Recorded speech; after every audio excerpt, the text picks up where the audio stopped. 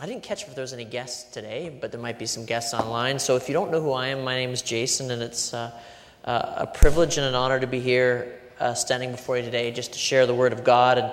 And let me just start off by saying that if I talk too fast, I apologize. I just want to make sure that I deliver what I believe God has told me to deliver to you, but I want to make sure you catch it all.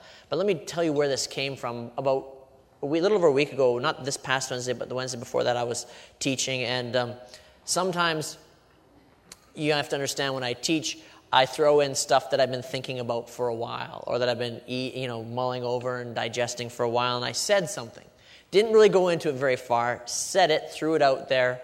And I said this. I said, we really have to bring biblical masculinity back to the church. And didn't really go into that deep, didn't explain it, just said it and then went on from there. And I thought, you know what, today's the day that I sit down and we're going to talk about it. And it's a hard topic to talk about, and all the women in the audience are like, it's not very hard, man, the topic of men, and, man isn't hard. You feed them, you burp them, and you hug them occasionally, and they're good to go. But no, that's not really the way it is. And it's a tough topic because really, you have to, stick your finger up in the air and find out where the winds of culture are going, because a lot of times that's what we do to define what masculinity is. Like if you look in the 80s, the epitome of masculinity was someone with long feathered hair, makeup, and wore skin-tight spandex. That's the glam rock, if you know what that is. And that was masculinity. And I mean, hey, thank God times change. Anyway, let me just say that. But it really... it's confusing because, ladies, I'm talking to guys today, but please don't tune me out, because really the things that I say are going to apply to you. They're going to be worked out differently. That's just it. The roles in which you function might be different in terms of what I'm describing, but still this all applies to you. And so the reason why I'm saying it's such a tough topic is because, ladies, you have to understand, here's the messages we are hearing. If you're a guy, then you would have heard this. This is what you think true masculinity is, especially the culture, and you listen to what you hear, what you think the women are saying, and you think that a real man is a leather-clad, Harley-riding bad boy who enjoys cooking gourmet meals while taking a walk on the beach. He can beat down Chuck Norris in a fight, but is a pacifist at heart. He loves children, owns a cat, likes to cuddle, kills spiders, enjoys opera, and can fix a car. Cries at the end of Titanic. Loves talking for hours with you, but enjoys listening to you more. And that's what we receive. If you watch WN, the Women's Network, that's what we are hearing. Oh, that's what you want. But then you have the other opposite end of the scale, spectrum, and this is what the guys are hearing, is that that a real man is someone whom the women want to be with and the men want to be. He likes gun girls, fighting, fishing, and pumping iron. Is predominantly eats red meat, but only after he's killed it, gut it, and took care of it himself. And that's it, and that's what we think. And he's strong, silent type who never has to apologize because he's always right. Drives fast cars, doesn't read books, and only likes movies with explosions. Has no idea who Pavarotti is, who happens to be an opera singer, if you don't know. And only sheds a tear when his team wins the Stanley Cup, and that's a single tear, and that's it. Just to acknowledge that they've won. And so these are all the things that we hear. Just, ladies, this is what the messages that men are receiving. And that's describing masculinity. And then you also have the issue of gender confusion, because really I've always thought there was just two. Lo and behold, I find out there's now 6. Like I always stopped at male, female, and that was about the end of my list. I may be hermaphrodite, but that's not a gender as much as an anomaly. But that's all I had. But if you realize, according to the public school system, there's 6. And they're teaching it. Well, I don't know if they're teaching it yet to our kids. It was proposed. They might actually be teaching it. I don't know. But it's to grade 3s, and there's 6. Do you want to know what the 6 are? Well, let me tell you what they are, because it blew my mind. I was reading this, and I was just like, I am so out to lunch. It goes a little something. Let me see. I have it written down here, but I think I missed it. No, here it is. There's male and female, which we all got cased. Transgendered, transsexual, two-spirited, and intersexed. Don't ask me what any of those are, because I really don't know. But apparently those are the 6 that they're teaching our children or are going to teach our children. I don't know where it's at. And so in the midst of all the confusing messages that we receive as men, like this is the epitome of manhood. And then on the other side, no, this is the epitome of manhood. And then it's like, well, let's talk about our roles and genders, and now that's all confused. And so we try to define what masculinity is, and here's the problem is when I start talking to you right away, everyone in their mind had their own preferred description of this is what a real man is. Some of you, when I said, the Harley riding, leather-clad bad boy who likes to cook gourmet food and take long walks on the beach, you're like, yeah. And then there's other ones over here. It's like, oh, he's got to be a hunter. He's got to like guns, and he's got to catch the meat, kill it, clean it, do it all, and like car. He's got to be the man's man. And everyone had a predetermined idea what I was talking about. But when I said to you, we have to get back to biblical masculinity, by its very definition, it tells me where am I going to find the definition of what the role of a man is? The Bible. It's biblical. So it's not what culture says, because as I told you in the 80s, the height of masculinity was long feathered hair, spandex and makeup, lots of eyeshadow. And if you don't remember, then you're either too young or you just didn't care about music at the time. And so let's just talk about that. And so let me just we're only going to go to a very few scriptures today. I'm just talking from my heart. And I'm going to share a few things with you. And as we know, or hopefully you know, if you read Genesis, the very first book of the Bible, when God took care of creation, he created it all, and then he made man and woman. And in Genesis 1:27, it says that he made man and woman, he created them, and he created them in his own image. The reason why I'm bringing that up really quickly is because I want to settle something now, and that is that really we are all equal. Equal in worth, but distinct in creation. We're distinct in purpose, distinct in role. The confusion that I said, hey, the public school, this is what they're trying to teach. The confusion that's breeding derives from everyone being equal. It's not just only equal in worth, it's equal in role. And that does such a disservice to women or men, but let's just say women, to say that you are equal in not only in worth, which you are, but equal everywhere else. There's just some things that you were created differently than we are. And that's not wrong. And we shouldn't try to change it. We can't say, well, God was wrong in doing that. Let's correct his mistake. No, that's just right. And if you don't have to go to books or, have a sociology degree to understand that the reality of it. Just look at kids. I have I have 3 kids, but I have twins. And when they came out, they're very much different. Boys like to take things and smash them together. Girls like to take things and make them friends. My son, when he's playing, because I'll be walking by his room and I'll hear, and those are the sound effects I hear. But if I go see my daughter, she has all of her dolls laid out and she's talking nicely, giving them tea, or she's pretending to feed them and she's having a relationship with her toys. Where Macaulay is like, you're going to explode! Ah! And he's throwing things off of his, he's got little cars, and I hear, which makes me wonder, do I really want to lend him my keys when he gets older? But he does that all the time. And so there's a distinction, and I'm making sure we all understand that when God created us, equality of worth does not mean equality of identity and role. That's all I'm saying. Equality of worth does not mean equality of identity and equality of role.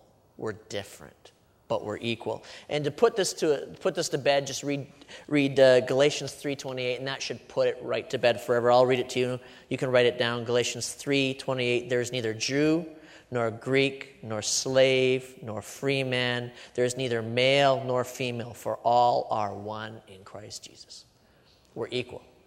I'm making sure we all understand that, because some people will misunderstand what I'm saying. Maybe not you here or online, but in the world they'll think, well, gosh, you Christians just, think men are better than women. No, we don't. We think they're different. We just think they're different, and they have distinct roles. And us men would be in a sorry, sorry state if you weren't around. We wouldn't smell right. We wouldn't look right. We wouldn't behave right. In many cases, in a relationship, you women are our conscience. I'm being very honest. You keep us out of trouble. You really do. And so thank God, God knew what he was doing when he made you. But let me go back to creation. And so God, he created this beautiful world that we live in. And the Bible says that he created all the plants and animals. And he created this one spot where he put man. And that was, of course, the Garden of Eden. And what did he put us there to do? He put man to take care of the land, to till the land, to take care of the land, to work it, to keep it. And he says, have lots of children because this is going to be a big job and you're going to be doing it forever. And this is what he did. And so right from the beginning, we find out that men, when God placed man here, he put something in us that made us growers, builders, and cultivators. That's what drives a man. We are builders, we are growers, and we're cultivators. And we're designed to build, grow, and cultivate things. Yeah, that's why the mantra of every man is bigger, better, taller, faster. We want all of those things because we want to take something and then grow it, cultivate it, make it bigger, make it better. And that's just the way men are driven and designed. And that's why a man will, start running, decide, hey, I'm going to take up jogging, and he's able to go around 3 blocks without stopping. And then the next day he goes out and buys $300 pair of shoes and a $500, heart monitor, because he wants to be the best.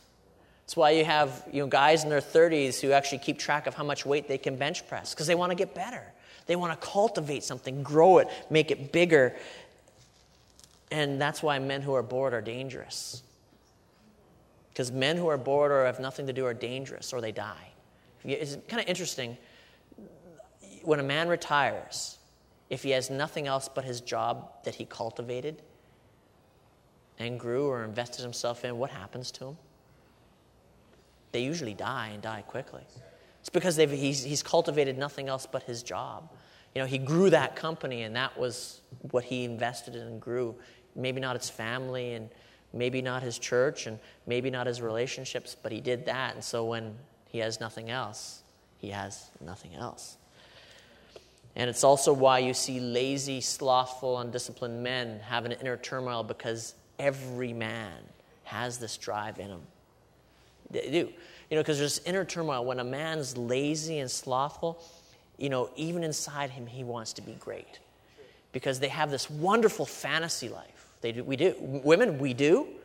And men, you have to understand, we do. I've been asked more times than I'd care to recount in the last 3 months by ladies, not of this church, but still ladies, asking me why their husbands want to spend more time playing video games than be with them. And the truth is, or get lost in fantasy football, because they have this wonderful fantasy life, where I am the champion at World of Warcraft. I am the guild leader. If you don't know what that means, then that means you either don't play the video games or you're too old. Or fantasy football. It's like my team. So yeah, when they draft you, well, never. Well, yeah, it's not your team. You've never played on a team. And they have these wonderful fantasy lives because they want to grow something, build something, and be part of something big and great. But God created us to be cultivators.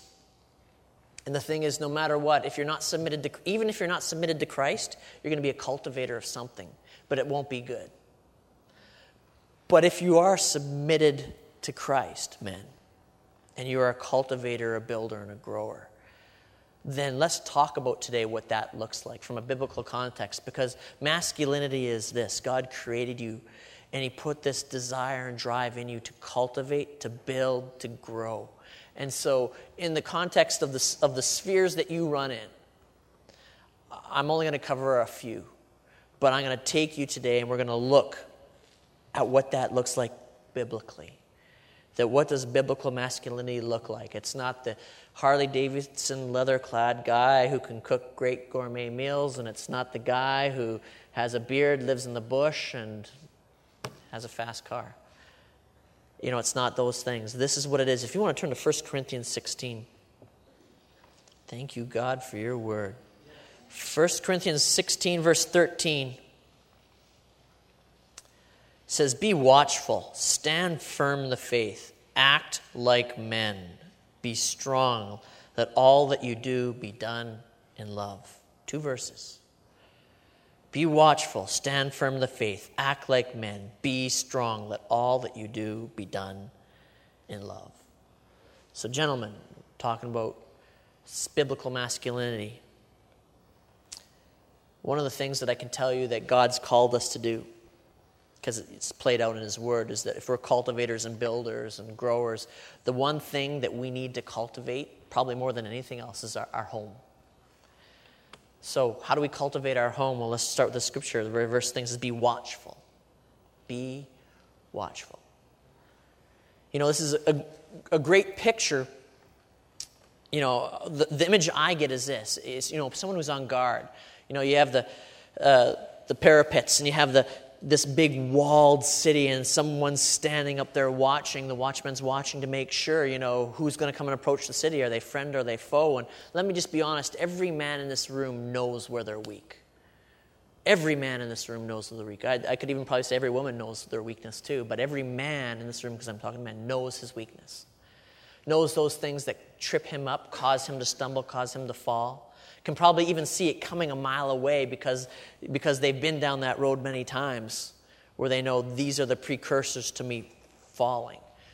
And the Bible says that as men, what do we have to do? We have to be watchful. We have to be on guard. We have to watch over ourselves. Guard ourselves from our known weaknesses. You know, if there's sites that you're looking on the web, that you shouldn't be, then guard yourself. Protect yourself. You know, more men get in trouble. Remember I said, you know, men have this wonderful fantasy life? Let me just tell you, I was talking with someone recently. I've seen more men fall from extramarital affairs than I care to count. You know, in the game of masculinity, there are casualties. Lots of casualties. And what's happened is men haven't guarded themselves, and they've allowed, you know, in the conversation I had, someone was asking me this question, or I don't know if it was asking this question. I answered it anyway. Sometimes I answer questions you don't ask because I think you need to know. And it was, how could this person leave their wife for someone else? But not only someone else, someone who is ugly. And that was the question. And I said, well, you got to understand, beauty doesn't enter into it because he's bought into a fantasy. You could be married to a supermodel, but you have, this is your wife, 3 kids and a mortgage. That's reality. The fantasy, no matter how ugly it looks, is appealing. And they fall for the fantasy because they haven't guarded themselves. You know, maybe your poison's anger. And there's just certain things that set you off. Or maybe, when I don't get my 8 hours sleep, I just know that I'm miserable to live with, and my family, my coworkers, everyone suffers. Then be on watch for that. Guard yourself. Know that that's your weakness. Deal with it. Maybe it's certain shows that you watch. Who knows? It's people that you hang out with. Guard yourself. The Bible says here, it says, be watchful, be on guard. But not only guard yourself, you have to do the same thing for your family. You know, Proverbs is a wonderful book of the Bible everyone should read. But let me just tell you this, men, you should read it because it was by a man, written for a man. And the narrative throughout the good first half of it is father talking to son, right?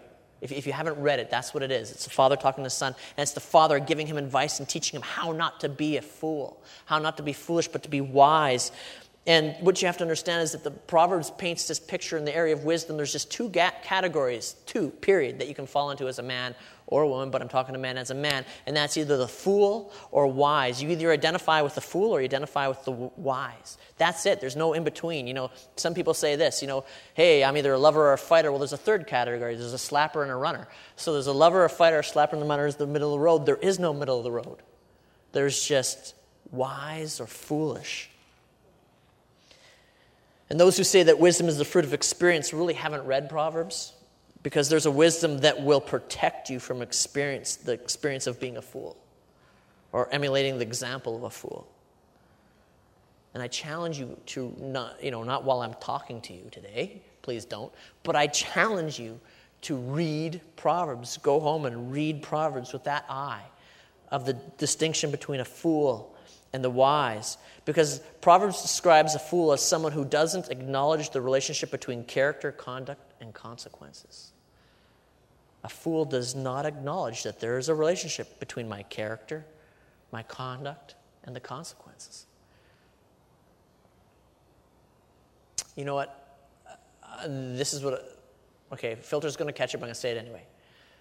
When it comes to fools, the Bible says there's two distinct categories. Either, you either are a fool or you're wise. I find this: women will look at a fool, and you want to know what they see? Potential. Oh, dear God, ladies, smarten up.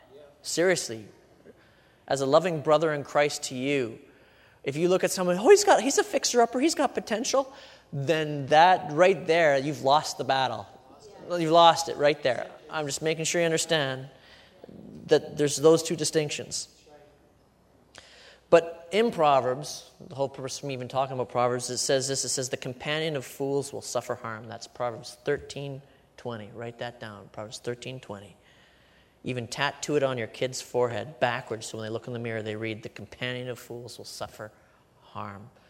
Great verse. And as men, as in our homes, as we guard ourselves, we need to guard our family too, because you have to understand that companion of fools isn't just talking about the people we hang with, which it is. You need to guard who you allow it to influence you and to influence your kids and to influence your spouse, and you need to guard those things. But in a broader sense, you have to understand that television is a companion. The internet's a companion. Your iPod's a companion. The magazines you read are a companion. These are all means for transmitting foolishness or wisdom. The Bible says this. I always talk about, Christians are really bad for this. Something good comes along, and we oppose it because we're stupid. Sometimes we are. When TV came in, it's so evil. And now we fought like tooth and nail to get back on it. Then the internet comes up. You want to stay away from the internet. And, well, it's a great and wonderful tool. And the Bible says this: life and death are in the power of the tongue. So what is it? Is it a good thing or a bad thing? And I always ask the teens this, and they say, well, depends on how you use it. Exactly. The internet can be this wonderful, beautiful tool.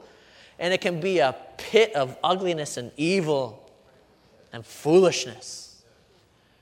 So can the TV set. So can what we read and what we place on our iPod. All those things. And so when it says, a companion of fools will suffer harm, gentlemen, biblical masculinity says you need to be on guard for what you allow into your home, whether you bring it in or your wife or your kids. You bring it in, and it's a companion of fools. It's going to lead you to harm. Be watchful. The other thing that we need to be watchful of is the messages that we send. What we export from our home. Gentlemen, I'm going to say something not in my notes, and that's could potentially get me in lots of trouble, make you angry with me, but you're worth it. It's not worth it, you're worth it. And the reason why this is going to get me in trouble is because the culture we live in today, what right do I have as a man to speak to this issue?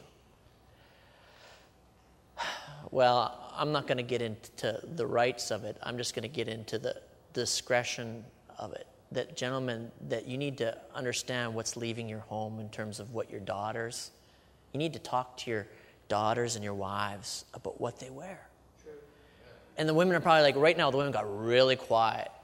Let me. It's not an issue of right or wrong, because here's the battle you're going to go through your mind. He's looking at me in an improper way, and that's sin, and that's right. That is his sin. That's our sin. That is absolutely our fault. Men, you can put the blinders on. You can look another way. You don't have to take a second glance. Ladies, you are 100% right. That is completely and falls in our lap. But I'd love to someday bring up men just to share. If I could find a man out there that had the guts to really share the struggle. You will never understand, ladies.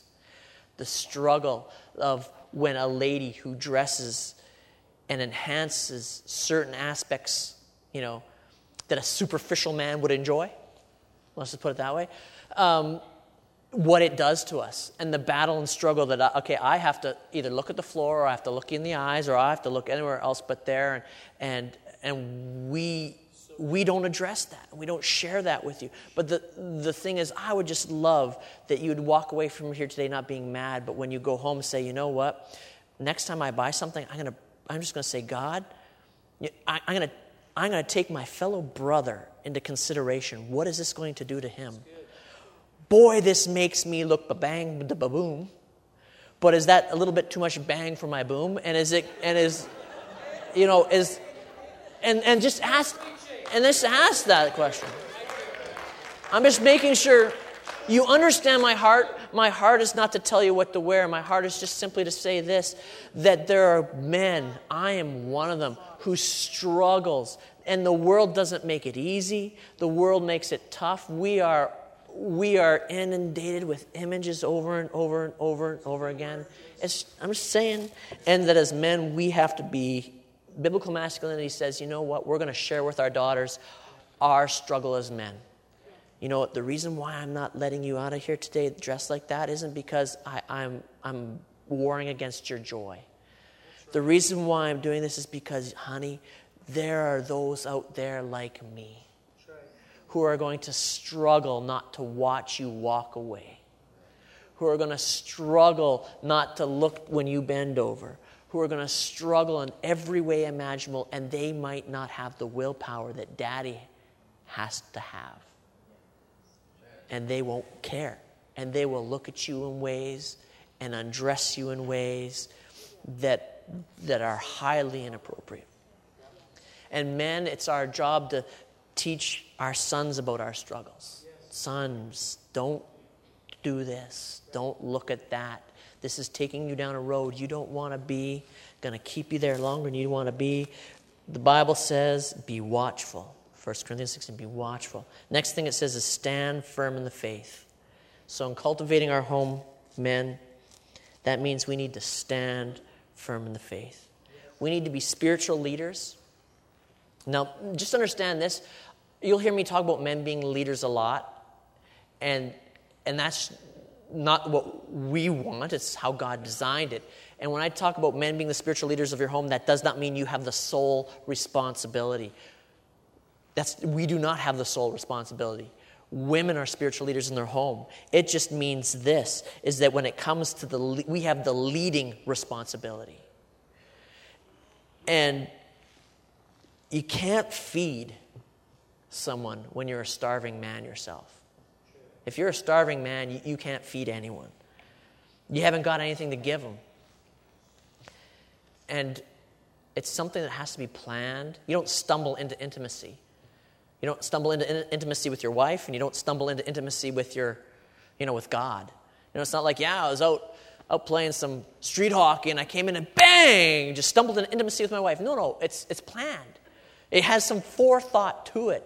And it has to be with the intimacy we have as a family with God and what we do at home. Some of the things that I do. For example, our kids, I believe it's, I can't remember if it's Psalms 23, I'm drawing a blank, or Psalms 100. I'm going through, I read it to my kids each night. And there's some nights I miss it because of just the timing and what's going on. But I take it verse by verse, and we do one verse, and we read the verse. And what does that mean to you? And I explain it, and we do it, and I try to explain it in terms they understand. Do whatever you can do. But you have to understand that we are the spiritual leaders of your home, and that what we've been handed is a precious thing, and sometimes we don't treat it as such. Do you know who William Tisdale is? Or Tinsdale is? William Tyndale, he's the guy that, the reason why you have an English Bible is him. And here was a man who was literally put to death for trying to write the Bible in English so that people could understand it. He was put to the stake to be burnt. But before they did, they choked him out to death. And the reason why they did wasn't because, let's be merciful, it's going to hurt too much being burnt. No. It was because too many guys who went to the stake spent their time preaching while they burnt, and they converted way too many people. So it's just, you can't preach when you got a noose around your neck and it's tight. But he went, before they tightened it off, basically he said this, I defy the Pope and all his laws, and if God spare me, I will one day make the boy who drives the plow in England to know more of Scripture than the Pope himself. And he was burnt at the stake. And then in the same time, you probably have heard of Latimer and Ridley. Hugh Latimer and Nicholas Ridley, these are both men who were also put to the stake. And as for their beliefs, and the thing is, these men weren't put to the stake for believing in Jesus, as you would think martyrs would be nowadays. They were put to the stake and burnt alive because they believed what we believe today. It's the Bible alone. It's by grace through faith. And for his glory alone, it's Jesus alone, not anything added to or taken away. And that's all they believed. And all they had to do was say, nope, I don't believe it anymore. Truthfully inside still believing it. All they had to do was say out loud, nope, I don't believe it. But they chose to die. And as Ridley as they were going up to the stake and they're being tied back to back and burnt, Latimer says to Ridley, "Be of good comfort, Mr. Ridley, and play the man. We shall this day light a candle by God's grace in England, as I trust never shall be put out." Play the man. They believed truth mattered to the point that, hey, I can believe whatever I want and say something different if it gets me out of being dead. But it mattered so much, it's like, no, we are going to ratify what we believe so that others understand and ratify it in their own blood. Play the man today by standing by the doctrine so many have died for, the unwavering in your commitment to truth, even at the expense of your own popularity, career, reputation, success. That is biblical masculinity right there. In other words, if these men were willing to die for such truths, how much more should we be willing as men to stand for them today? In our home, in our community, in the church. If these men were willing to die for the truths that we now believe, at the bare minimum, if you got a pair of cojones, you should be able to stand for them. Pardon me, that's my translation. 1 Corinthians 16:13 still says, "Be watchful, stand firm in the faith, act like men." What does it mean to act like a man? Everyone, like I said earlier, we all have our preference for what we think masculinity looks like. But in here it's talking more about the comparison between a child and a man. The Bible says, when I was a child, I thought like a child, acted like a child, did childish things. Now, the man, I've put those things away. And one of the most defining attributes of maturity is being able to take responsibility. It's responsibility. As men, masculinity is this. Biblical masculinity is this. And you've kind of heard me say this before. But it's laying down all those things that we consider to be rights and picking up responsibility. All those entitlements and picking up responsibility. That in the home, men, you might think you're king of the castle and it's your way or the highway, but the truth of the matter is that if you're cultivating your home, you lay down your life consistently and right away, immediately. You're the first to do so. And I'm going to talk faster, and I just want to make sure that you understand that when it says act like a man, it's talking about laying down your rights, laying down your entitlements, and picking up the responsibility of being a leader in your home and doing not the fun stuff. I know more men that do jobs they don't like because it's part of being a provider for their home. There's some men who will avoid doing that, and let me tell you, if you're in this room or you're watching online, if I could reach you with my foot, I would. And just say, you know what? Girls think jobs are attractive. I don't care if it's minimum wage. Don't settle there for the rest of your life. But if you're sitting at home waiting for a $40 an hour job and you're letting the $10 an hour one go by, that's foolishness. So just making sure you understand. I don't care. Do something. Do something. Pick up that responsibility. It says, be watchful, stand firm in the faith, act like men, be strong. Being strong isn't always easy. Sometimes it's a fight. You try to cultivate something, and sometimes it's going to be a battle. Ask Adam. He had to cultivate the land, and the land warred against him. Sometimes what you're going to cultivate is going to war against you. Be strong. Sometimes your children will think that you are the destroyer of their joy, when truly you're the keeper of their joy. The reason why I'm not allowing you to do this is because I see a bigger picture and I want you to be happy. I'm fighting for your joy. Be strong. Don't be wore down, but be strong. Stand firm. It says, be watchful, stand firm in the faith, act like men, be strong. And then it says in verse 14, let all that you do be done in love. So what does that look like? Let all that you be done in love. Biblical masculinity, well, the answer to that one is pretty simple. When you're cultivating your home, building your home, demonstrating biblical masculinity for everyone to see. Turn to Ephesians. You don't have to turn there. I'll read it to you. You can write it down. Ephesians 5:25. It says here, you're like, what does that look like? It says, husbands, love your wives as Christ loved the church and gave himself up for her. If you sat there and digested that one for a bit, what does the love like when it says do everything in love?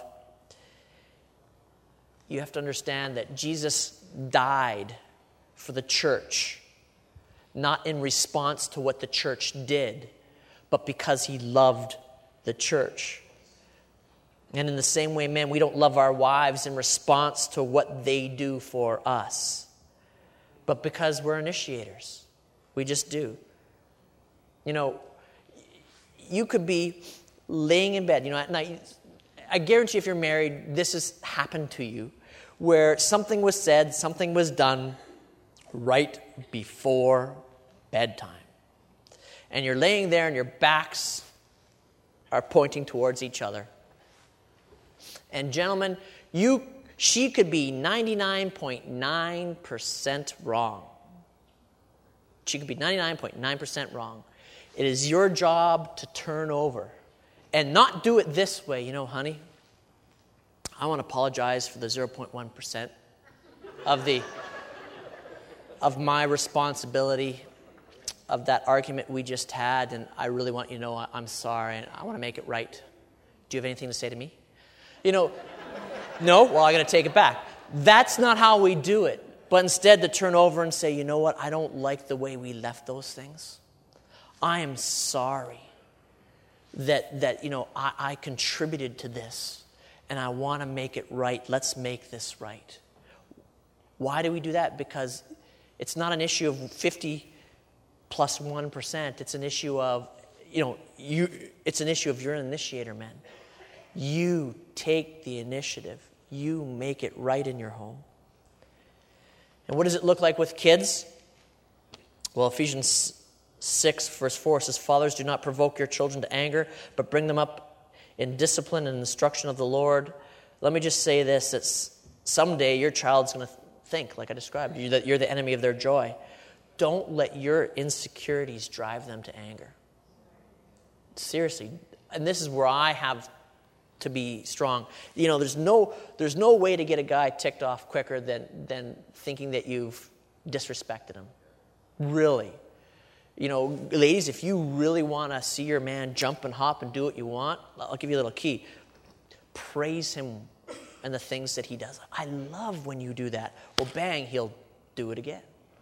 He will, seriously. If you want your husband to clean the dishes, wash when he takes that one dish and goes and does what you want with it, then act as if that's the biggest thing. Oh, man, that just makes me happy. I love you. When I see you do that, well, it's like, oh, that's easy. And it'll boom. I'm just letting you know. It's because guys want to be loved, needed, and respected. So when our kids or the land we're tilling, fights against us, we take it as a shot. And what do? We can fight back and with our kids. And I have at times crossed the point where this verse, and I bet you I'm not the only one. I'm just being honest. I'm the one with the mic telling you. I've probably crossed that point where I've provoked my kids to anger. Where in my insecurities I said something, did something, handled it inappropriately. And as a man, it's my job not to do that, but if I do it, to make it right. That's biblical masculinity. Now you might be asking, why are we talking about bringing it back to the church? Well, I'm just going to tell you this, that The church needs it because really what you'll discover across the board is the men are gone. Really, you go to most churches. My parents came from a church of 800. Do you want to know how many single guys? You'll be surprised, you'll be shocked. A church of 800, between the age of, was about 20 to 35? Guess how many in a church of 800? Just take a wild guess. Ba-boom, 5. Now, there's probably guys who come and go and you see them for periods of time, but I mean 5 faithful guys. Just letting you know. And that's across the board from church to church. It's predominantly women. And a lot of the men who are there, and thank God that's not what it's like here, at least I don't believe it is, are there just because their wives drug them kicking and screaming.